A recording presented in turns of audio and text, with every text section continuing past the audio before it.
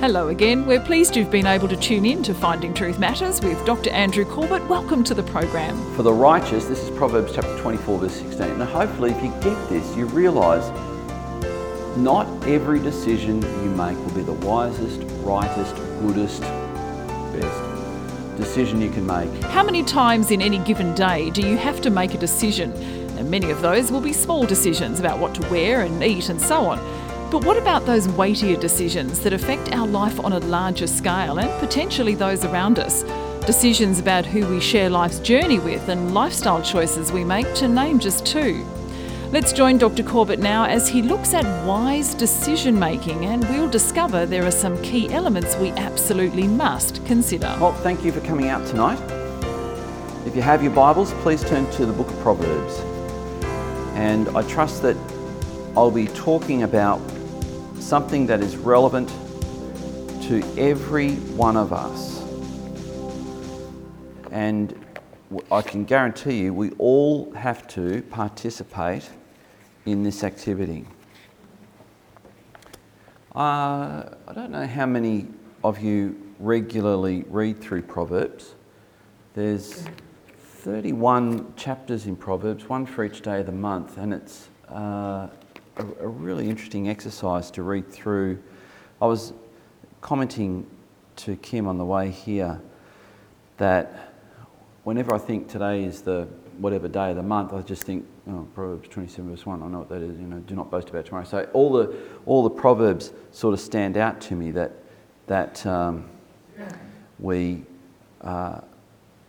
I associate the first verse with the day of the month now. So anyway, just by the way, that's what happens when you read it.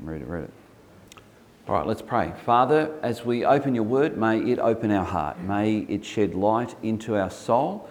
May it give us a clarity of understanding to be able to navigate the challenges of life, maybe just a little bit better. And I pray this in Jesus' name. Amen. So I want to talk about the art of decision making. All of us have to make a decision. Sometimes, and one of the things I've noticed is that sometimes people are terrified to make decisions, and it actually can lead to, I think, depression, because you get locked into a thing where you just don't know what to do, and it can create tremendous uncertainty, and it can create a sense of anxiety about the future and what if I make a mistake. So tonight I'm going to give you 5 principles that we see in the book of Proverbs on how we can make wise decisions. So as we go through, I hope that you'll be able to glean something from this. My hero, F.W. Boreham, said this: we make our decisions, then our decisions end up making us. So the choices you make in life are the things that will shape your life. This morning we heard from 2 of the candidates who were baptised. That's a profound comment. We heard from our baptism candidates this morning the decisions that they made and how they shaped their lives. One of them made a commitment based on observing her parents and observing the church, the community of believers, and it caused her to make a decision to serve Christ from a young age. The other one had got caught up in the wrong crowd and was able to, in talking about how much he should share this morning, because he had a lot of his mates here who were the wrong crowd, he wanted to make sure that he didn't identify them as the wrong crowd, because he wanted them here for his baptism and he didn't want to, make them feel uncomfortable. How do you make decisions? Do you have a system? Do you have a way that you think through, this is how I'm going to decide what's right, what's wrong? And here's the question that I have found with many Christians. They actually delegate their decision making to God. Don't know if you've ever heard it phrased that way, but does God expect that his children should ask him to tell them what decisions they should make? Now, it's a question, and I want you to think it through. Because the answer I'm going to give to that is no, which might surprise you, because it sounds like I've just said don't seek God for wisdom, and I haven't said that at all. In fact, I am saying that, and I'm saying that God's word teaches us that people need something in particular to make good decisions. And what do you think that is? Wisdom. That's right. That's exactly right. So what it's not is a word from God. Now, I'm not saying God's not going to direct you. I'm not saying you'll never get a word from God and you should act in obedience. I'm not saying that, but I'm saying that there are decisions that we are expected by God to make that require wisdom rather than a direct word from God. You may have heard of the man who went to his wardrobe before he went to work, and he opens his wardrobe and he says, "Dear Lord, what clothes should I choose today?" And he heard the word of God, a distinct word from God, and it was this: "I'm your father, not your mother, you choose." No, that's a joke, by the way, but it illustrates the point that sometimes we are afraid to make a decision because we think we need a word from God to make that decision for us. Here's what Proverbs chapter 4 and verse 5 says: "Get wisdom, get insight, do not forget and do not turn away from the words of my mouth." And this is wisdom personified who is talking. Proverbs 4 verse 6, "Do not forsake her, and she will keep you. Love her and she will guard you." So this is wisdom personified as a woman. And I'm going to refer to her as Lady Wisdom. Right, the book of Proverbs itself states that it actually reveals that it is a source of wisdom. So if we want wisdom, you're going to go a long way to start to find it if you become a regular reader of the book of Proverbs.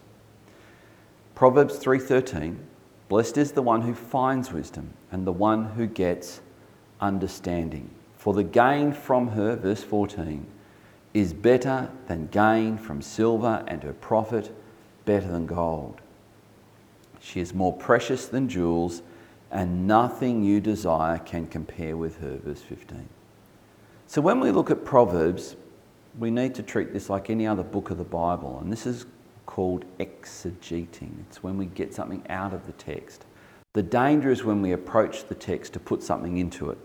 That's called eisegeting, putting into the text. But exegeting is getting out of the text, and that's what we need to do. To do that, we'd have to do a couple of things.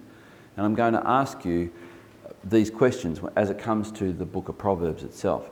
Firstly, we determine who it's written to. So if I was to ask you, who's Proverbs written to? Then don't answer that question too quickly, because our impulse is to say, well, it's written to us. And I'm actually going to say none of the books of the Bible are written to us. They're written to someone, but not to us. And if you think I just said it's not written for us, you've misheard me. Everything in God's word is for us, but it wasn't written to us. So sometimes when we want to understand a book of the Bible, we have to, here's the word picture, look over the shoulder of the original reader and see with their eyes what they're seeing in the text. And I want to do that to Proverbs in just a moment. Secondly, we have to determine its original intention. So we ask the question, who was Proverbs written to? When was Proverbs written? Or I'll show you, and I hope to show you, it was actually not a book that was written, it was a collection of sayings that was brought together by someone, almost certainly brought together by Ezra. Ezra the scribe. So what was the original intention? Wisdom itself says this, Proverbs chapter 1 verse 20, "Wisdom cries aloud in the street, in the markets she raises her voice." Proverbs chapter 1 verse 21, "At the head of the noisy streets she cries out, at the entrance of the city gates she speaks." So I've mentioned that wisdom in the book of Proverbs is depicted as a woman, and I'm going to refer to this woman as Lady Wisdom, just for identification. Did you notice in Proverbs chapter 1 when it says, "Wisdom cries aloud in the streets"? It's at the entrance of the gates. It sounds like it's written to someone who's about to go on a journey. It could be a journey into the city. In fact, in this instance, it is. If you read through Proverbs, you'll see this is actually a book that is presented as a father giving his son some directions, some instructions for a journey his son is about to take. So through the first 9 chapters of the book of Proverbs, you'll hear and you'll read this all through those first 9 chapters. Listen to my voice, my son. It will say something like this: a wise son listens to his father. It's the father's instruction. A father is instructing his son. The book of Proverbs was actually put together in a period known as the exile. The exile happened after Nebuchadnezzar came and took the initial first wave of Jews, included Daniel and Ezekiel and these guys, and then the second wave included those who were contemporaries of Jeremiah. And you'll remember that Jeremiah had the option to go to Babylon, and he elected not to. And so those Jews that went from Jerusalem and Judea off to Babylon, we now, when we look at the book of Proverbs, realise generations have gone by. They've become enculturated. They now speak a different language. When they left, they spoke Hebrew. When they came out of the exile, they spoke Aramaic, a blend of Arabic and Persian and a little bit of Hebrew. It's different. It's a slightly different language. That's one of the languages that the Bible is written in, Aramaic. It's almost certainly, almost positively, it's the language that Jesus spoke. He would have spoken Greek. He would have spoken Aramaic. And one of the Aramaic words that we have in the New Testament, Jesus uses to talk to his Father. What was that word? Abba. Abba. It's an Aramaic word, not a Hebrew word. So what's happened is most of the Jews, when the exile was pronounced as over by Cyrus, most of the Jews were free to return to Israel. In fact, all of the Jews were free to return to Israel, but most did not. And those Jews became known as the dispersion, the diaspora of Jews. Now, why is this important to know? Because many of them settled in North Africa, and North Africa became a centre of Greek culture, believe it or not. And the Greek culture was beginning to influence these young Jewish men. And the book of Proverbs came out as a result of this compromise that these young Jewish men were under threat from. And the whole book is the story of 2 young men. One of them, his father has said, I want you to go and find a wife and I want you to marry her, and her name is Wisdom. The other son is told to do the same thing, but he doesn't do it. And we see that toward the end of the book of Proverbs, he describes his pain in not listening to his father. But the young man who listens to his dad is told, this is what she looks like. This is what she sounds like. This is how you'll identify her. This is how you'll discover her. You'll find her. And so the first 9 chapters describe the benefits of wisdom. Lady Wisdom. Lady Wisdom is contrasted with this other woman known as the forbidden woman, or I'm going to call her Woman Folly. She's actually identified as a forbidden woman. She's a woman that tries to entice young men into sin. Not to listen to God, not to listen to God's word, not to listen to godly counsel, not to listen to your parents, but to consider that some decisions can be made that you know are wrong, but no one will ever know. And you read about this in Proverbs. So this is the contest between these 2 women. Note Proverbs chapter 5 and verse 3.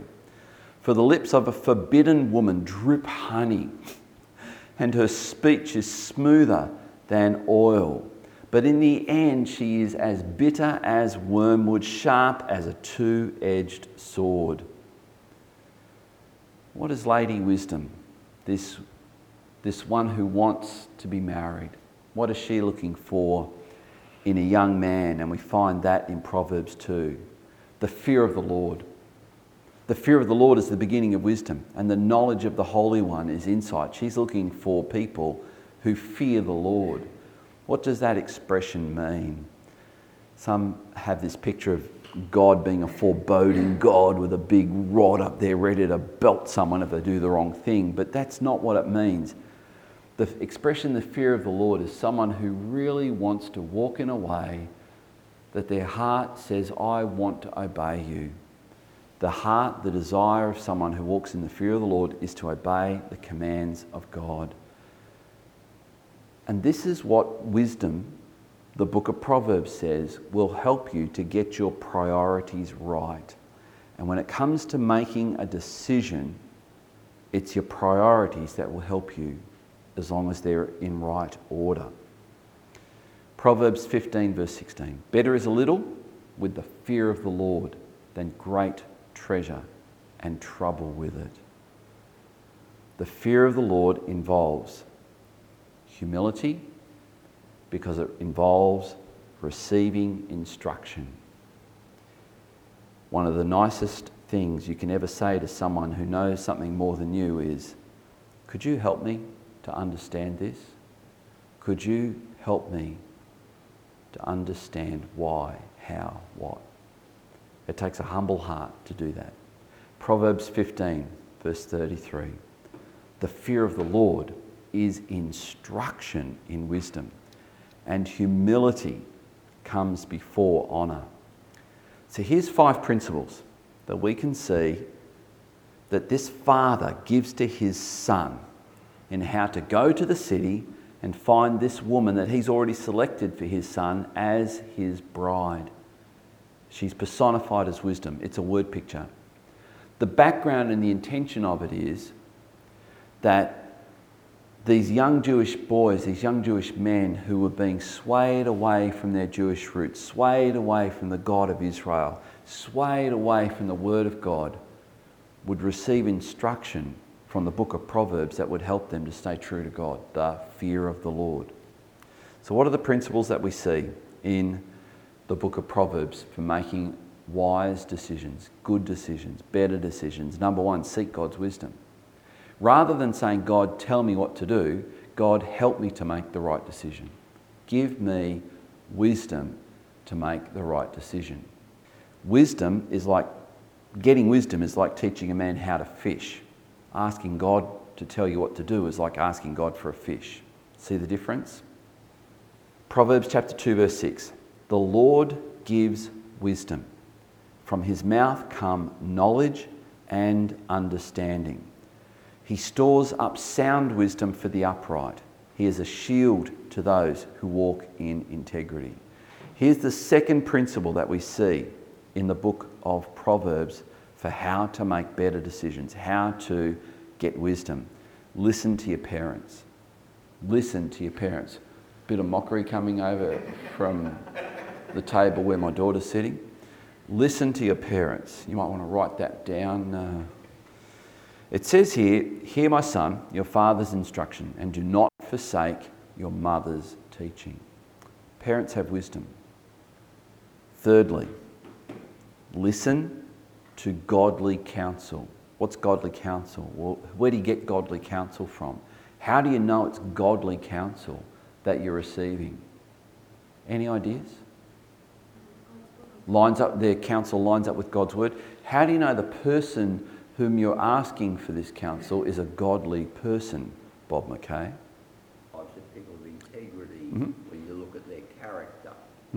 So they live a consistent Christian life. Correct. Anything to add to that, Mr. Harris? That sums it up? That sums it up to me too. That's a pretty good answer. I don't think I could do better than that either. I think that's pretty good. You see someone whose life you can respect. You can respect that person because they're living a consistent life. That to me doesn't mean they've never made a mistake or they've never put a foot wrong or done something that perhaps they regret. But they know that when they do those sort of things, that they can recover from that, and they know how to recover from that. Often it will involve making amends, offering an apology, repenting. That's the kind of person that's going to give you godly counsel. And as June said, their counsel will line up with God's word.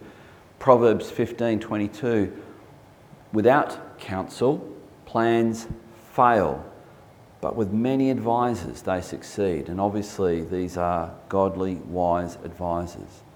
Chapter 20, verse 18, plans are established by counsel. By wise guidance, wage war. Seek the opinion of wise people. Number 4, the fourth principle that we see in the book of Proverbs for making better decisions. Understand that some of your decisions will be mistakes. I think this is one of the things that paralyses people from making a decision. They are afraid that they might make the wrong decision. We've all made the wrong decision. We've all chosen the wrong thing. We've all made mistakes. We should form a club, the Mistakes Club, and we'd all be in it, life members. So when you get over this emotional hurdle about making a decision, even a big decision, you realise you're going to have to just make the wisest decision you can make with the best information you can get. But it could be wrong. Have you ever made a big and wrong decision? I know. And I think some people do. So this is one of the reasons why I take 9 months to prepare a couple for marriage. So we make sure we flush anything out like that. But some of your decisions will be mistakes. And that's actually okay. How are you guaranteed to make a wrong decision? Proverbs actually tells you. Make it quickly. Hasty. Be hasty. Make a snap decision. One of the things that salespeople really want you to do is make a hasty decision on an impulse. One of the things that frustrates Kim and my family is that when it comes to me making a decision about a purchase of something, I'll take my time. We'll do homework on it. The projector that we got for church, that thing cost $17,000. I didn't make that decision quickly. In fact, that's been a 2-year information gathering exercise. We didn't pay that much for it, by the way. That was another part of the decision. So, for the righteous, this is Proverbs chapter 24, verse 16. And hopefully if you get this, you realise not every decision you make will be the wisest, rightest, goodest, best decision you can make. But if you make it with good intentions, if you make it and you then realise you've made a wrong choice, there's things to do. But it says here, Proverbs chapter 24, verse 16. For the righteous falls 7 times and rises again, but the wicked stumble in times of calamity. So the righteous will recognise, I shouldn't have done that. But that's not the end of the story for the righteous. Number 5. And by the way, I think there are 12 principles in Proverbs. We're looking at 5 of them. The 5th thing, understand that your mistakes are an indispensable part of learning how to make better decisions. You know what we call mistakes? Do you know what we call bad decisions? It's a beautiful word. It's the word experience. I'm very experienced in that, which is code for I've really stuffed up something big in the past on this. I've made mistakes, and we call it experience. We now have experience. So the next time when someone says to you, "Who are you to tell me what to do? Look at what you've done in your past," or whatever. And our response could reasonably be, "That's how I know what I'm telling you right now, because I've got experience in this mistake that you're about to make." Proverbs 9 verse 9. Give instruction to a wise man and he will be still wiser. Teach a righteous man and he will increase in learning. So this is what mistakes can do. Mistakes can teach us things. So when you read through the book of Proverbs, you'll read principles for making better decisions. You'll read that. And you'll read these 5 principles, and you'll read about another 7 as well. Here's the postscript.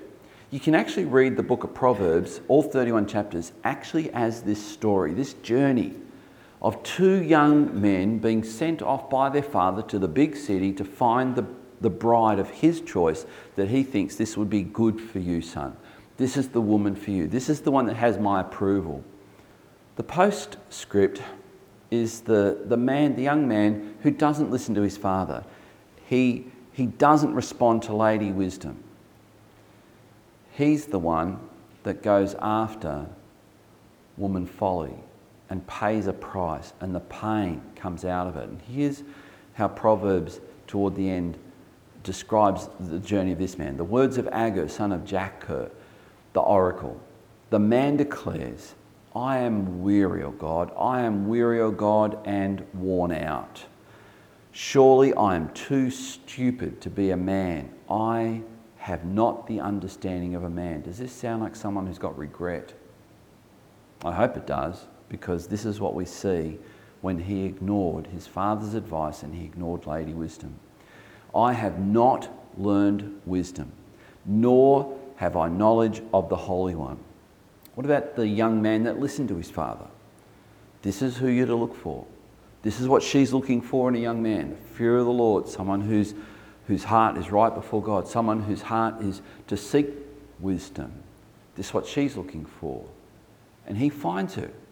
And Proverbs chapter 31 is a description of the blessings that wisdom brings to this young man's life. And I'm just going to tell you, Proverbs 31 has probably condemned more women and more wives than anything else that's been distorted from Scripture, because it describes a woman who barely sleeps, makes lots of money for her husband, is always making things for her children. She buys fields, she's an investor, and she's just this unbelievable woman. And most people go, there you go, women, there's the standard for womanhood. And I think it's a misread of the text. It's actually describing anyone who embraces wisdom will learn how to make decisions that bless their future. That's what good investing is. They'll learn that there are times when you have to take responsibility. She gets up early. She works for her family. She carries a responsibility. It teaches a young man to bear responsibility. It's not actually about the ideal woman, as I've heard people describe some women. There's even, I think, a ministry called Proverbs 31 ministry.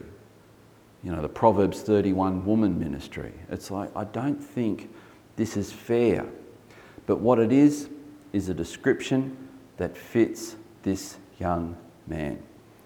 That is, if I do that, there we go. Well, that's how you make decisions that the Bible describes are going to be wiser decisions. And I hope God enables you to use those principles to make wise decisions. Let's pray. Father, help us as your people to fear the Lord. Help us to listen to godly counsel. Help us to seek out the wisdom of our parents, if they're alive, or older people whom we trust, if they're not. Help us, God, to be able to learn from our mistakes, to be able, Lord, to make better decisions because we've made wrong ones in the past. Help us, Father, to be able to live a wise life that recognises there will be times when we fail, when we make mistakes, when we drop the ball, but we know how to recover because our heart is for God and His will for our life. Now, Lord, may we know the love of God the Father, the grace of the Lord Jesus Christ, and the fellowship of the Holy Spirit. In Jesus' name, and everyone said, Amen. God bless you. That's all we have time for tonight. If you'd like to obtain a CD copy or premium download, please go to our website, findingtruthmatters.org, and select Wise Decision Making from our online store. You can also find the podcast by subscribing to Finding Truth Matters on iTunes, Spotify, or SoundCloud. As we've heard tonight, to make wise decisions, we need wisdom. It's the fear of the Lord that helps a person get their priorities right. More from Dr. Corbett next week. Dr. Corbett is pastor of Legana Christian Church and president of ICI Theological College Australia. Thank you for joining us. We look forward to meeting with you again at the same time next week for another Finding Truth Matters.